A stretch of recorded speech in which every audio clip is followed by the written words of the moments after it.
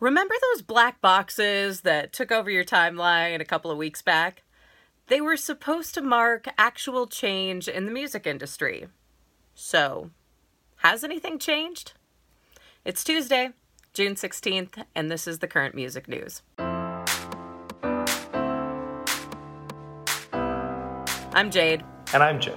It's been 2 weeks since the music industry marked Blackout Tuesday with public statements, black boxes, and some nine-figure donations. We previously looked at all the conversation around that day, which included some calls for real changes in the music industry that go beyond words. Chances for changes right now look pretty good, better than they have in years, but some words are changing as well.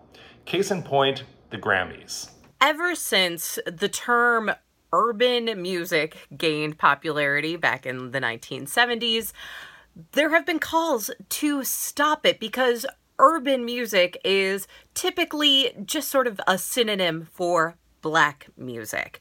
And a lot of artists have said they get pigeonholed as urban artists instead of having people actually listen to their music and categorize it for what it truly is. Well, now Bloomberg reports that Warner Music and iHeart Music are both going to be phasing out that term, which is great. Another place that's going to be phasing that term out is the Grammys, like Jay was talking about. So they are technically just changing the way they use the word urban. So let's see. This is Best Urban Contemporary Album. That is no longer the case. It's going to be, from now on, the Best Progressive R&B Album, which feels slightly pandering to some artists who say they think that that category, just like the best rap category, are going to be these backhanded compliments that keep black artists out of the top categories. That is exactly how Tyler, the Creator, put it after accepting the Best Rap Album Award this past January for his album Igor, which really does not have that much rapping in it.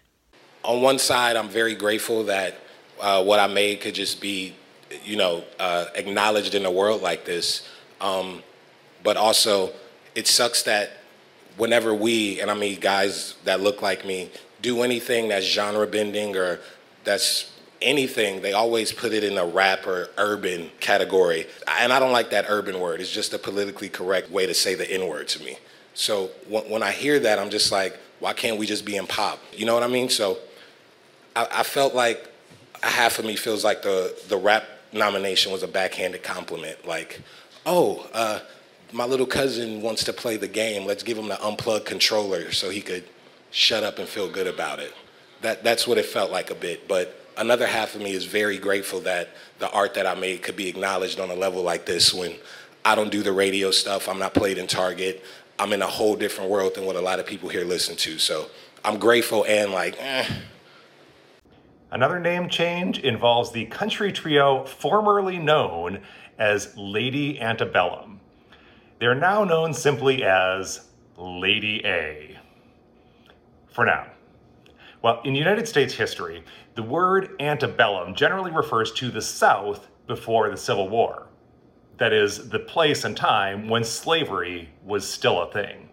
The group have said that the name was originally inspired by the architectural style of the house where they took their first band photos, and the band's Dave Haywood previously said the name felt, quote, kind of country and nostalgic. Well, not too nostalgic for Black Americans, as the band acknowledged in a recent statement. They said they're going to change their name, and they said they've discovered, quote, blind spots we didn't even know existed. As it happens, another of those blind spots involved the artist who was already using the name Lady A, a veteran blues singer, an African-American woman. The band has now apologized to her. We'll just see where this goes, but hope they didn't start printing that Lady A merch already.